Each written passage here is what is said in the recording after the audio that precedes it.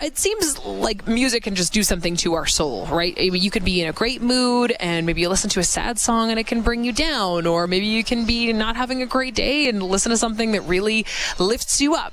It's so powerful and so meaningful to us, but there's actually science that determines which artist is the happiest and which artist is the saddest. We're going to find who those artists are and what makes them so popular for fitting into those specific genres. Our guest is a music historian and the host of Ongoing History of New Music, Alan Cross. Alan, thanks so much for making the time. Really appreciate you being here. Oh, you're welcome. Let's see what we can do with this. I'm so curious about this because you have found, based on science, who is the happiest artist and who is the saddest. So before we reveal exactly who those artists are, talk a little bit about some of the research that went into determining who exactly is the happiest and who is not. Okay, this is based on something called the NRC Emotion Lexicon. That is something from the National Research Council that lists associations of words with 8 common emotions. Those emotions are anger, fear, anticipation, trust, surprise, sadness, joy, and disgust. And then we can also have 2 sentiments, negative and positive. Okay. So what this website called Crossword Solver, which is exactly what it sounds like. It's a site we can go to if you can't figure out a crossword puzzle clue. What they did was they looked at the 120 most streamed artists on Spotify and the 1,000 most streamed songs. So it's a fairly small subset of what everybody is listening to. Okay. But it's still something that we can get some results out of.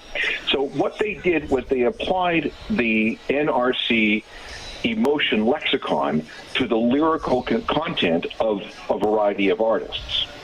And they determined, using that, how positive or how sad a particular artist's songs were.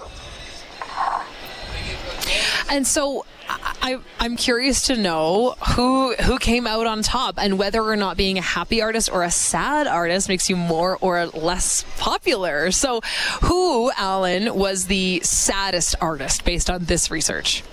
Okay, the saddest artist by far was Billie Eilish, because about 18% of the words in her lyrics qualify as being sad, according to the National Research Council's Emotion Lexicon. Meanwhile, at the other end of the scale, we have Olivia Rodrigo. She is the happiest artist on the charts right now, with almost 25% positivity in her lyrics. So if you're looking for a boost, you might want to listen to her. If you feel like you need somebody to commiserate with, you might want to listen to Billie Eilish. The most positive song ever, in the study, was Maroon 5 and their song What Lovers Do, 72%, happiest song on the charts. And the saddest song is Kendrick Lamar's Humble, which is 51.3% sad. It's interesting that it's not a song that I would immediately associate with being a sad song. You know, it's not a heartbreaky kind of I'm singing about being sad, at least on the surface. So it's really interesting to think that maybe the music that you're listening to, without you necessarily realizing it, might be impacting your mood. And now based on this, you can sort of figure out why that might be. Yeah, I mean, this is very scientific. It's very clinical. And I mean, there are certain songs that will make you sad even though they're written in a major key and sound pretty happy.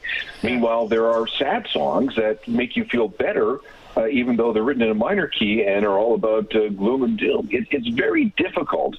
It's easier to write a sad song, I think, because that emotion is just something you can, it's very personal. You can pour it out. But it's also very difficult to write a sad song where it doesn't sound like you're moaning, and it's a song that brings in other people into your emotional orbit. Right. So, and then happy songs, happy songs are just happy. I'm wondering which one is more popular, because our music tastes really change over time and kind of adapt to what's going on in our world. I mean, I think about some of the music that was released during COVID, and it was sort of background kind of elevator type sounding music you would maybe just turn on in the background of your home, right? Not necessarily a banger that you're going to want to go and see on tour. So where does our taste sort of lie right now? Are we enjoying sadder music right now as consumers, or are we more leaning towards happy music? It's unclear. things tend to go in cycles. My experience has been that when the days get shorter and the nights get colder, then we sort of, cocoon and turn inward. But when this spring comes along and the leaves start coming out and the sun starts shining and things start getting warmer, we tend to look for happier songs. If you look, for example, at songs that chart summer versus winter, I think you'll find that summer songs are generally more major key and more up-tempo and happier than what you would get in the winter. Alan, thank you so much for breaking that down for us. I really appreciate your time this afternoon. Oh, you're welcome. Take care. That's Alan Cross, music historian, host of the Ongoing History of New Music, talking about science, saying that Billie Eilish is the saddest artist and Olivia Rodrigo is the happiest.